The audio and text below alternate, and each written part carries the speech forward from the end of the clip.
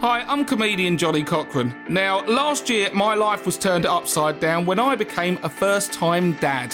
Yeah, and I'm sitting there thinking, this is a little bit crazy right now. How am I going to get through all of the challenges in front of me? One of the things I thought I'd do was set up a podcast talking to other fathers about their experiences.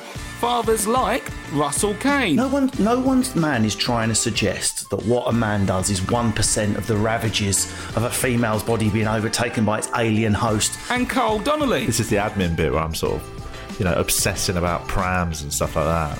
Oh, you got to get a good set of wheels. I bought a vintage 1960s Marmette pram, which is so inconvenient, and it's never. It can't go any further than like the local park. And Doc Brown. When I hear us complaining about money and how expensive it is to have kids and whatnot, they're like, "Well, you shouldn't have had us." It's like it's your fault, and it's like, I turn around and it costs me 300 quid.